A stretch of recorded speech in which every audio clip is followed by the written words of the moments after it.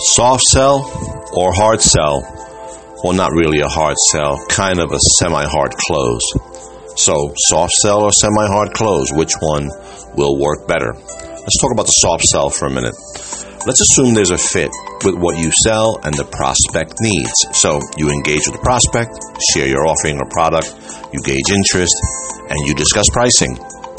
You ask if what you have shared is possible for them within their budget, and they say yes. Let's assume they're telling you the truth. We know that many times they don't, and there's ways to catch this, by the way. So you ask, what's your timeline for decision making? They hem and they haw.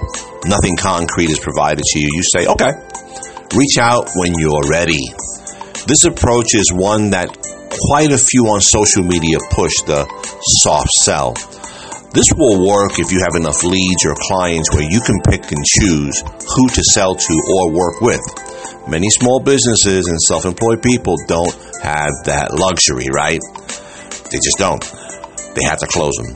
The semi-hard close takes the same initial route as the soft sell. Is there a fit? Yes. They're interested? Yes. Pricing is okay? Yes. You're rounding the bases. What's the timeline? They hem and haw again. But you say 30 days, 2 weeks. You give them a timeline. They respond 60 days. Okay, it's about 2 months. You say, this is not urgent for you, I suppose. Who else is involved in this decision? What will they say based on what we shared? Will they agree?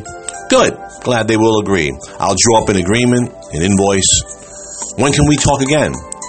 Then get the date for the contract follow-up, invoice payment, signing the agreement, and get a possible start date. The hard close and overcoming pansy objections, maybe next time. Go get them. Go make those sales.